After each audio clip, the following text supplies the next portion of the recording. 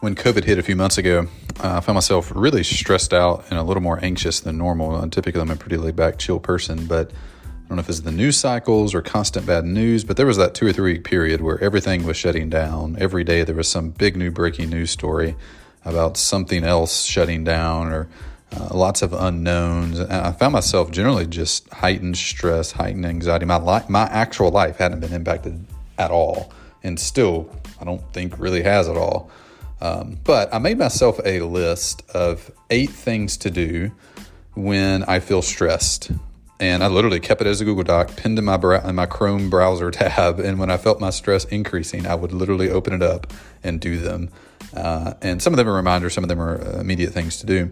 And I would feel much happier and much less stress. And it worked really well. So I wrote a tweet recently, and I'm just going to read the 8 different things out that I used during COVID and that I shared with people that follow me on Twitter. Here they are. Number 1, drink a giant glass of water now. Get some water in you. Number 2, text a friend and tell them that you love them. Number 3, do 25 push-ups. Number 4, go for a 10-minute walk. Number 5, help someone now. Number 6, take 5 minutes to imagine what a 5-star future would look like. Number 7, eat less than 50 carbs today. And number 8, get greater than 7 hours of sleep tonight. So those first 4 things, drink a giant glass of water, text a friend you love them, do 25 push-ups, and go on a 10-minute walk, that would take about 15 minutes to do. So in 15 minutes after doing those first 4 things, I felt substantially better.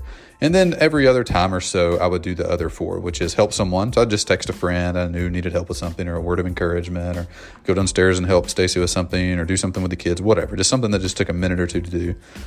And then I love the exercise of taking 5 minutes to imagine a 5-star future. That was really interesting. I found myself writing those down, and I would just pick an area of life, fitness or health or marriage or business or leadership or kids or whatever. And I would just start writing whatever came to mind and be done. Nothing to publish, nothing to pretty up, just get it out of my head and focus on the positive. And the last 2 are more physical items, but eat less than 50 carbs a day. Everybody's different. Don't take medical advice from me. Eating a lot of carbs makes me feel bad. I don't feel good afterwards. I feel good when I'm eating them. And then 5 minutes later, I feel not great. It spikes my blood sugar, increases glucose, insulin response, and my body just doesn't handle it well. So when I eat low carb, I'm in a much better mental state and physical state. And then for me, I don't need a ton of sleep. Typically 6 to 7 does great. If I have multiple nights in a row below 6, I have problems. So this just goes into bedtime routine, making sure you're on the phone in bed, which can be easy to do. So take your phone all the way to bed and just don't look at it when you're in bed. Works well. Making sure you go to bed at a reasonable time, making sure you pee and don't drink a bunch of water before you go to bed so you don't wake up.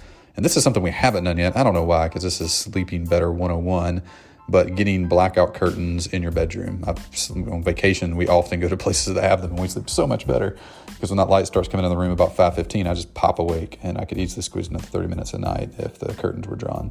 So those are 8 things that have really helped me be happier, less anxious. So if you find yourself being not happy or a little anxious or a little stressed out, do those. Drink a giant glass of water, text a friend that you love them, drop and do 25 push-ups, and go for a 10-minute walk. At minimum, do those things. It's 15 minutes and your day will be better. And if you want to do more, help someone this morning, take 5 minutes to imagine a 5-star future, eat less than 50 carbs a day, and get greater than 7 hours of sleep tonight. So if you have anything that you have or would add to that list, hit me up, Twitter, Harris_Brian.